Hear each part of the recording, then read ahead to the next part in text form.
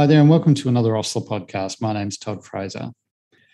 It's been said that more people suffer harm from our management of diabetic ketoacidosis than from the disease itself.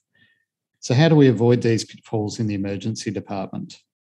Adan Atriham is an emergency physician from Houston, Texas, and he has a special interest in this area after many years of practice. Adan, welcome to the podcast. Thank you for having me, Todd.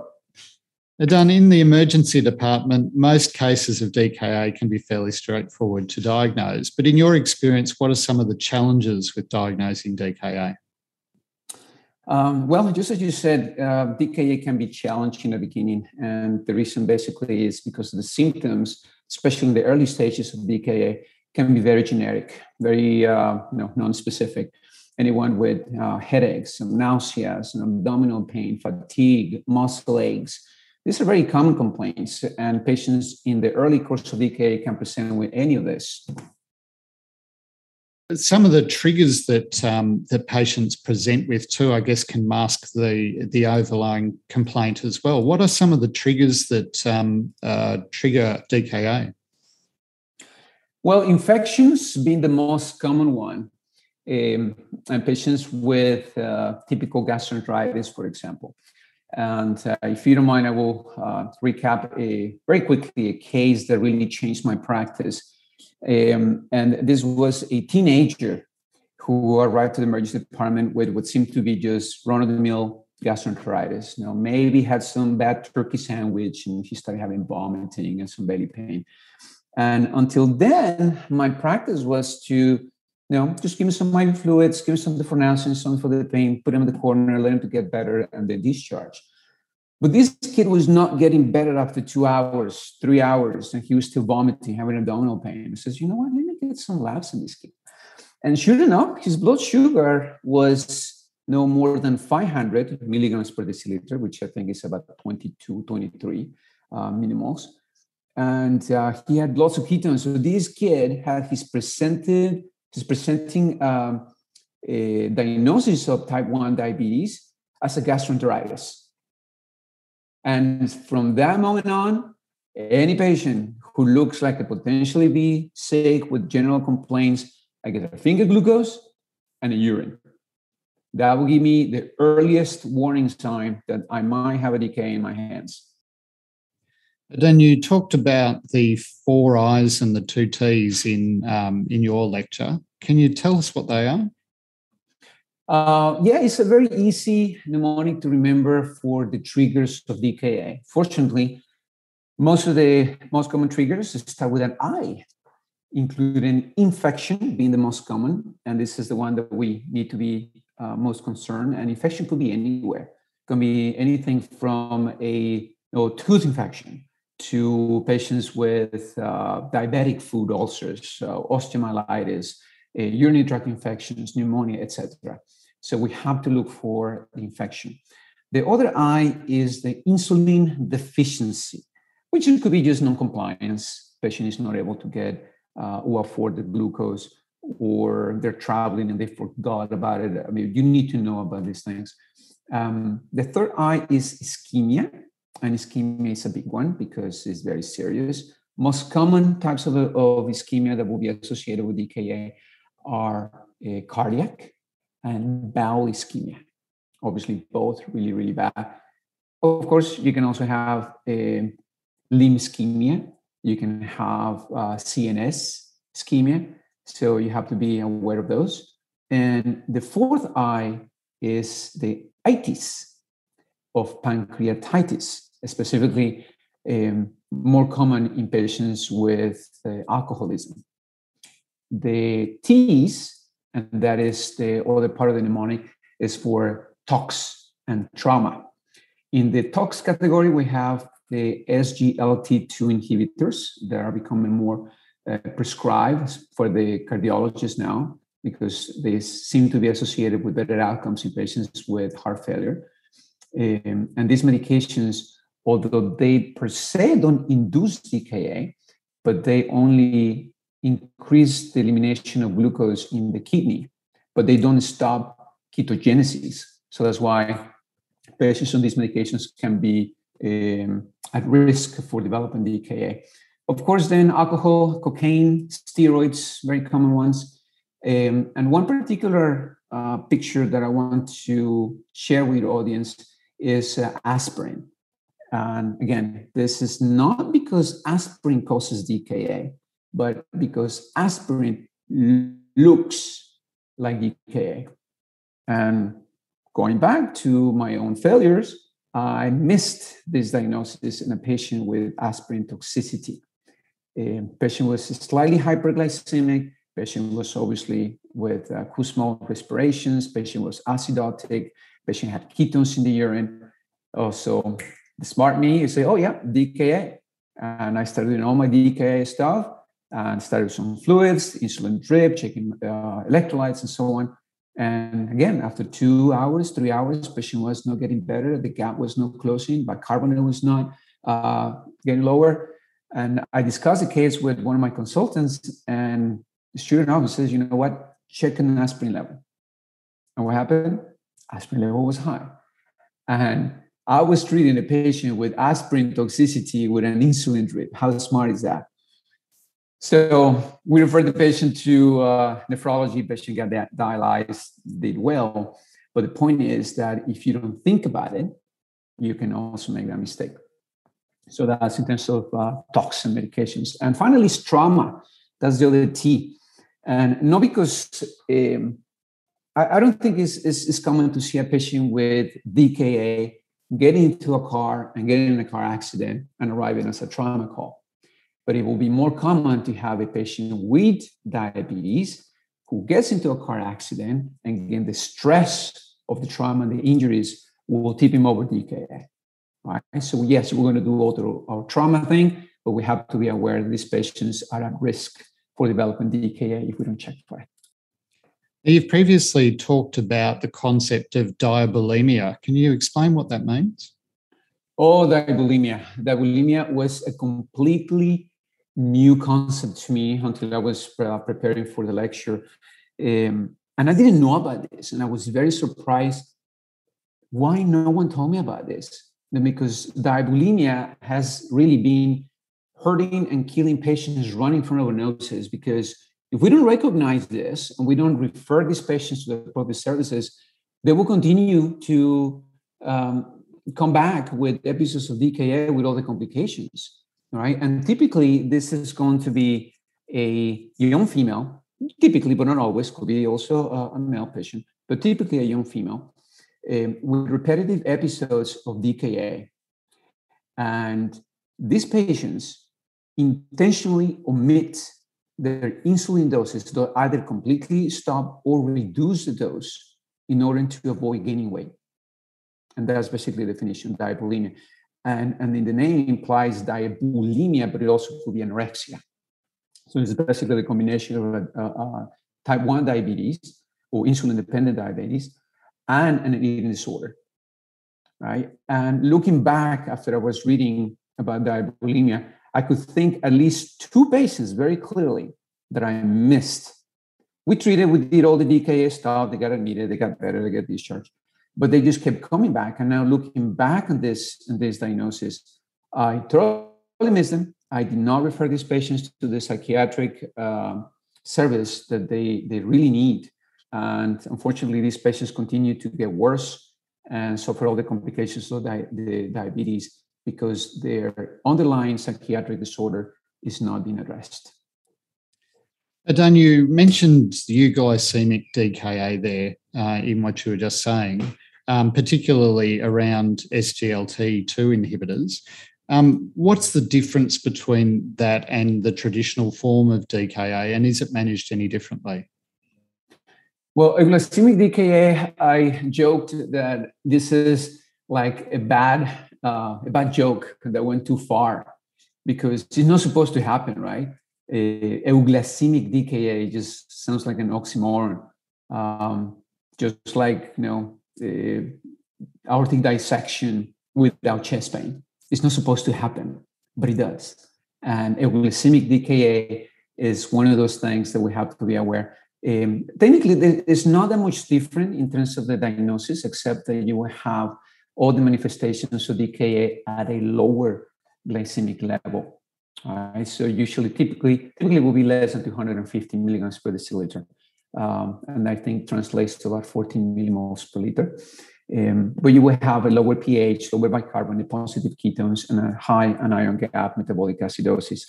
And specifically about the SGLT2 inhibitors, as I said earlier, we're seeing these medications being prescribed more and more, not just for the diabetic patient, but also for the heart failure patient. So if you see the medication list and you encounter one of those medications, just check some labs, ask more questions, just to make sure that you don't miss it. I'd like to turn to your thoughts on the management of DKA now, particularly initially fluid therapy. How do you go about your approach to fluid therapy in these patients? Fluids is a cornerstone, besides insulin, of DKA management. And these patients are quite fluid down. An average deficit will be anywhere from 5 to 8 liters in a adult patient. And the way that I approach fluid resuscitation in these patients is based on ultrasound. I'll take a good look to the IVC and look at the heart and look at the lungs just to see where I am in terms of the fluid status of that patient. And I will start with 1 liter of fluid right at the bat. Even 2, usually maybe a 20 mLs per kilo bolus to start, and then reassess, look at the IVC, check for collapsibility. Again, look at the heart and see if it's still hyperdynamic or it looks empty, and look at the lungs to make sure that there's no signs of fluid overload, especially in patients with heart disease. I think that's how I approach it. Does it matter what sort of fluid that you give them? It matters. It matters if you want to get your patients quickly out of your department or even out of the ICU. And the reason for that is that we have now some evidence that patients who receive balanced solutions, their DKA resolves faster, anywhere for 4 to 6 hours faster. There's no difference in mortality. But the fact that they resolve that much faster compared to normal saline, that for me is enough. Because I don't know if your department, but if you're keeping patients longer and longer, if I can get a patient out of my department 4 to 6 hours earlier, to me, that is a win. The next question is about potassium management. Obviously, that's a key component of the management of DKA. When do you introduce potassium and how do you go about it? Well, potassium is one of those things that if we don't do it right, we can really hurt people. So potassium is my simple approach, because I like simple. I remember 2 numbers, 3.5 and 5.5. If the potassium is less than 3.5, I do not start insulin. And we need to replenish potassium first to make it at least at 3.5. And the reason for that is that the treatments for DKA are going to draw the potassium really fast. And then you're going to be in territory of hypokalemic induced arrhythmias. So 3.5. If it's more than 5.5, first I get an EKG to make sure that there's no cardiotoxic effects of hyperkalemia. But I start insulin. We start the insulin drip, we start the fluids, it's okay. And how about in between 3.5 and 5.5, start insulin and potassium at the same time. What sort of volumes of potassium is necessary to replace their losses? Well, potassium in patients with DKA, they're generally potassium depleted, even when their serum potassium is high, is just in the wrong space, right? So we have the potassium, extracellularly, and it's important to recognize that when potassium is low at the beginning, these patients have large deficits of potassium, And it's said that for 1 milliequivalent per liter below normal, the potassium deficit is about 200 and 250 milliequivalents. That's a lot of potassium, right? So we have to be very cognizant that these patients are potassium depleted, and even if they're not, or the initial potassium is normal or high, overall these patients have large deficits of potassium. And in the way I supplement potassium, I follow one rule that I learned years ago from a nephrologist, and he basically told me that we do not give more than 40 milliequivalents in a liter of solution. We do not give more than 10 milliequivalents per hour in a peripheral IV, just because it's very esclerosing and harmful to the peripheral veins. And we don't give more than 40 milliequivalents per hour via central line. So if we keep this rule, you're going to be doing good for your patient in terms of supplement potassium. And if the patient can take oral, right? Remember, many of these patients are vomiting, but if they are able to take PO, it's okay. You can give a PO. I just recognize that potassium chloride is not very friendly for patients because the potassium pills are really big. And if you try liquid, it is very acidic. It's like drinking battery acid from your car. So I wouldn't drink it myself. But if you have potassium carbonate, that will be a much better option to give patients PO. What other electrolytes do we need to pay attention to in this phase? Besides potassium, magnesium and phosphorus are the other two electrolytes that we need to keep an eye on. Starting with magnesium, magnesium is important because if you have a patient with low potassium and you try to supplement, but you don't give magnesium, the kidney is going to pee out all the potassium and you're going to just keep chasing your tail. So the rule is, if the patient has low potassium, you supplement your potassium and give magnesium. So it's hypo K equals hypomag. You give K, you give mag. How much magnesium? No, you can start with a 2 to 4 gram bolus in 100 cc's of normal saline over maybe 20, 30 minutes. And that will get you started as you can supplement your potassium. And just continue following potassium levels. And that's another important point. Following magnesium levels is kind of useless because only 2% of magnesium is extracellular. And very few labs do ionized magnesium. So keep your magnesium at front, continue checking the potassium, and supplement as you see need. And the other electrolyte is phosphorus. And phosphorus, as you remember, is very important for energy generation and ATP. And this is everywhere, including the brain. And hypophosphatemia associated with the management of DKA has been associated with encephalitis, seizures, and obviously you need a lot of ATP for muscle energy. And patients who have respiratory distress, they can quickly fatigue and run out of energy, and obviously respiratory depression is a problem. So check the potassium early, supplement, see what you have in your pharmacy. Most patients we have potassium phosphate. Just check with your pharmacy, and typically 20 to 30 milliequivalents per liter of IV fluid should be enough. Now, insulin is obviously the cornerstone of the management of DKA. What do you start your infusion at, and how do you titrate it?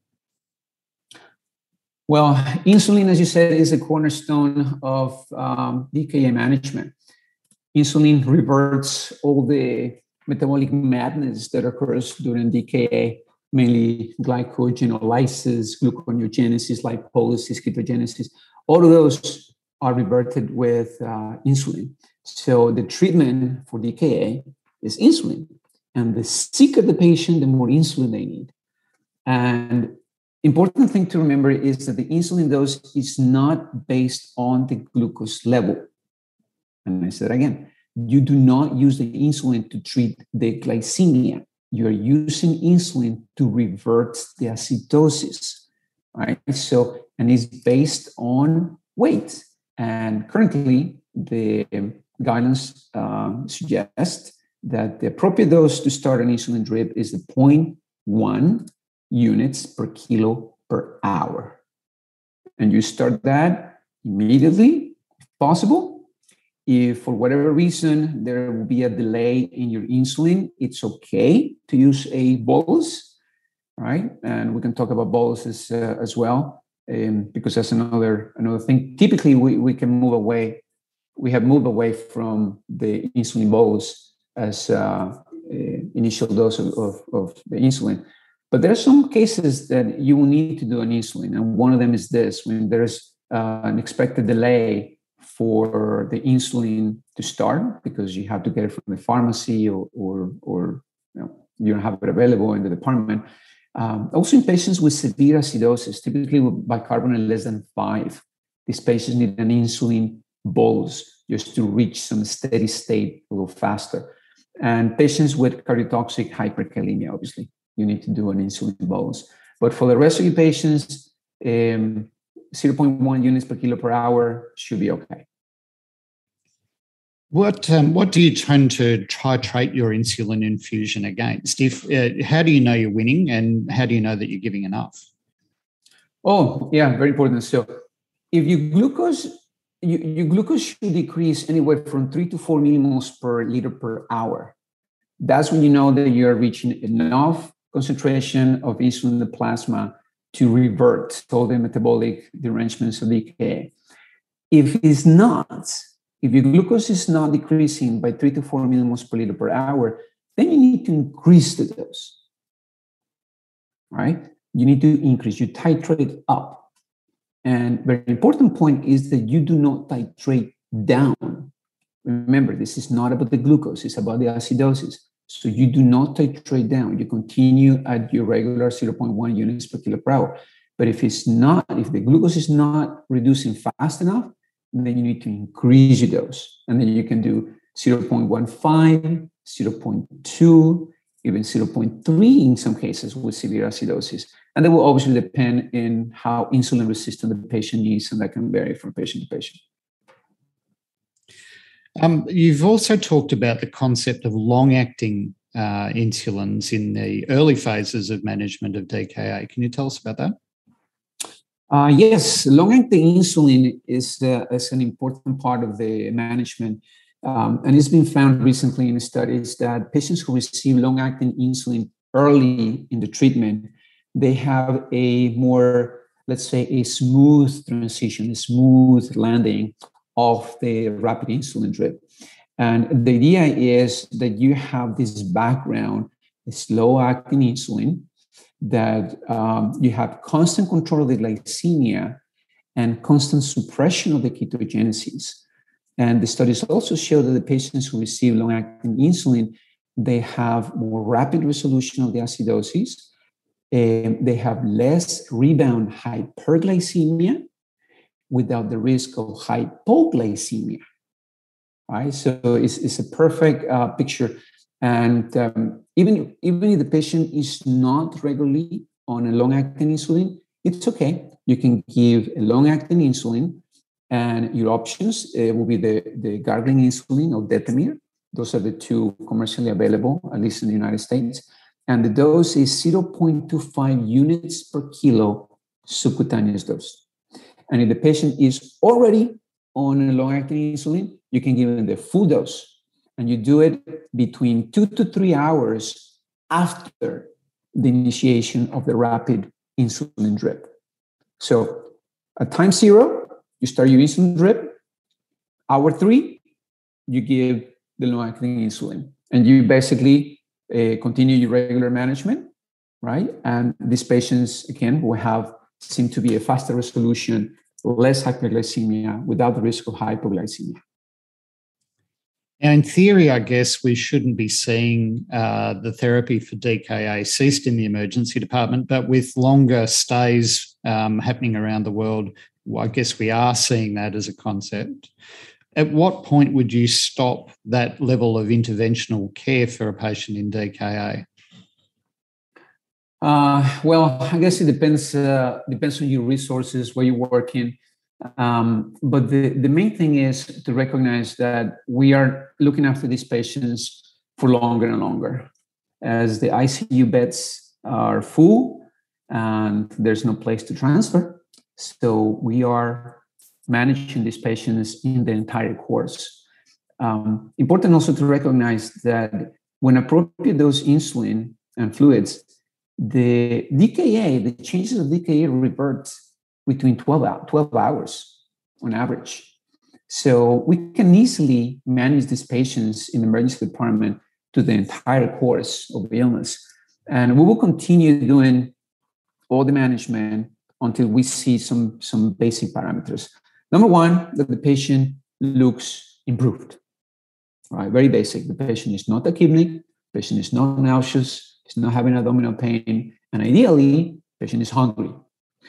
The other issue is to check and make sure that the anion gap has closed.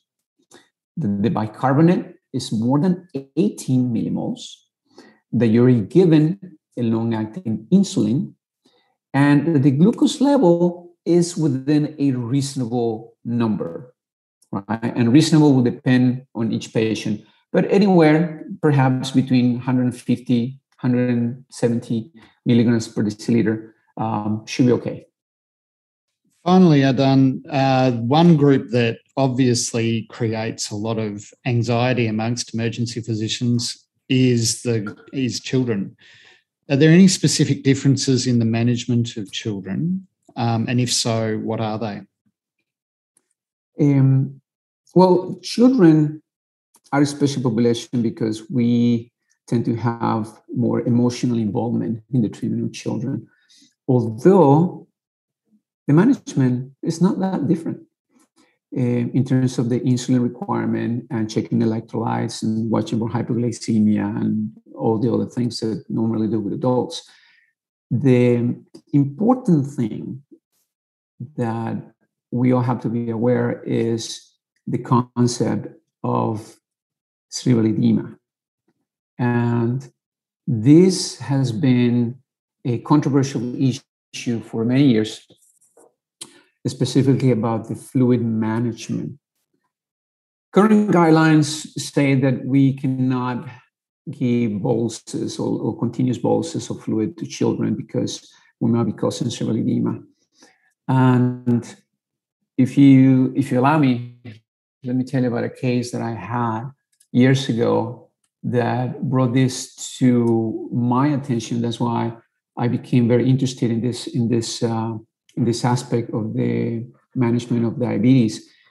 I was working in the United Kingdom back in those years, 2013, I believe. And we had a teenager that came by ambulance, insulin-dependent diabetic. And this kid was 11, 12-year-old, well known to our service because multiple episodes of complications from diabetes. This kid arrived intubated. His glucose was extremely high, very acidotic, very dehydrated, tachycardic, very, very sick kid, very, very sick kid. And I was working that day. And the first thing I did, I got the ultrasound, just trying to look for any other possible reasons. So I look at the heart, look at the IVC, look at the lungs, and so on. And I couldn't barely see the IVC. It was so empty. It was so collapsed. This kid was dry. So I started with resuscitation. I remember the dogma and the paradigm in emergency medicine is you treat shock. This kid was in shock. His heart rate was 170, 180, and a systolic blood pressure in the 60s. I mean, it was really, really sick child. And I started my fluid bolus. I give a bolus of 20 cc's per kilo.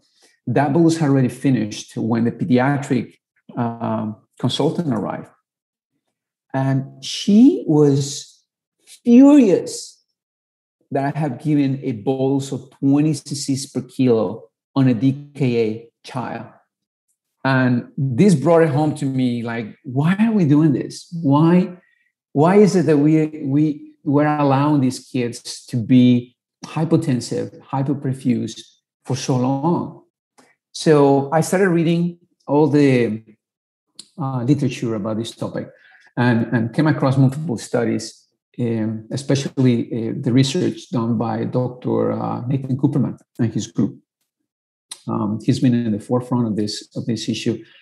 And the idea is that this issue about fluid in children, the myth, and I would call it a myth with quotations, because this started with poorly done research. And that's the bottom line. In the 1980s, 1990s, researchers started looking into this. Why are these children presenting with altered mental status and they develop cerebral edema? They look at these cases and see what happened, what treatment they received. They did not use a control group and didn't control for any other confounders. And they came to the conclusion to, here's the fluids. They published the data. And since then, the fear of God was placed in the hearts and minds of everyone looking after these children. And since then, we are giving very, very small amounts of fluids to these kids who are really sick. They're acidotic, they're dehydrated. And I think we're causing more harm than good in these cases. The initial study published by Dr. Cooperman in 2001, the title was Risk Factors for Cerebral Edema in Children with Diabetic Ketoacidosis. And in this study, they did a multi-center retrospective analysis and actually control for all the other confounders. They control for severity. And they found that the children who develop cerebral edema, they have mainly 4 characteristics, right? Number one is that the lower serum bicarbonate at onset. They had a higher BUN. They had a lower PCO2. And many of these kids also received bicarbonate. And in these factors, they found that the children who developed DKA, besides all these 4, kids also were younger, less than 5 years of age. The DKA was the presenting syndrome as a newly diagnosed insulin-dependent diabetic. The glucose was higher, the creatinine was higher, the pH was lower. So, in other words, they were sicker. These patients were younger, sicker, more acidotic, and more dehydrated kids. And who were the ones who were going to receive more fluids? The kids who were more acidotic, more dehydrated, and look sicker. So I think the fluid was basically just a marker of the severity of the illness in which these children presented. Now, after this, Dr. Cooperman and his group started doing MRI studies first in rats and then in children. And what they found is that the children who are sick or sicker, right, they tend to arrive already with signs of cerebral edema compared to kids who are not as sick. And the other interesting finding is that the edema that it was seen in MRI was the type of we see in patients with ischemia. And this is called a vasogenic edema, right? So if you have an MCA stroke, then half of your brain swells. This is very similar to the edema that was seen in children with severe DKA. And that is different than cytotoxic edema. And if there are any radiologists in the audience, they can tell us how they look different. But that was the aha moment, right? Why is it that these children are presenting with the type of cerebral edema that is seen in patients with global ischemia? And thinking about DKA, we know that there are multiple reasons why these children can have cerebral edema from hypoperfusion. So, first of all, you have a hyperglycemia, which causes osmotic diuresis with hypovolemia. Then the acidosis, causes hyperventilation, decrease in PCO2, which leads to cerebral vasoconstriction. Then you have the stress of illness with increased catecholamine release that also cause vasoconstriction. All of this will cause decreased cerebral perfusion. And the decreased cerebral perfusion eventually will cause a global cerebral ischemia. And as the ischemic changes occur, will be inflammatory mediators, and finally the brain swells. So the point is, right, that if we continue having these children in the state of hypoperfusion, it is more likely that we'll be causing more harm, with a very restrictive fluid protocol. So what do I suggest is, for now, discuss with your intensivists and your pediatricians. And don't go rogue on this, by the way. Don't start giving fluids left and right without having your department on board. Because this is something that needs to be addressed as a system issue. Okay? And as more and more research is produced, and hopefully Dr. Cooperman will continue doing his work, but don't get fired about this. But do as much as your protocol would allow you to do in terms of fluid administration for children. And just stay tuned, because it's very likely that as more information comes about this topic, and we might be surprised that the children who receive more fluids may do better compared to the children with a restrictive fluid administration. Adan, thanks very much for joining us on the podcast today and sharing some amazing pearls of wisdom there. Really appreciate you joining us. Oh, thank you so much. Thank you for having me. Thanks for joining me on the podcast today. Get access to all our podcast interviews, as well as hundreds of modules, journal reviews, quizzes, and articles by downloading our free app. Search for My OSLA wherever you get your apps, or visit our website at oslarcommunity.com.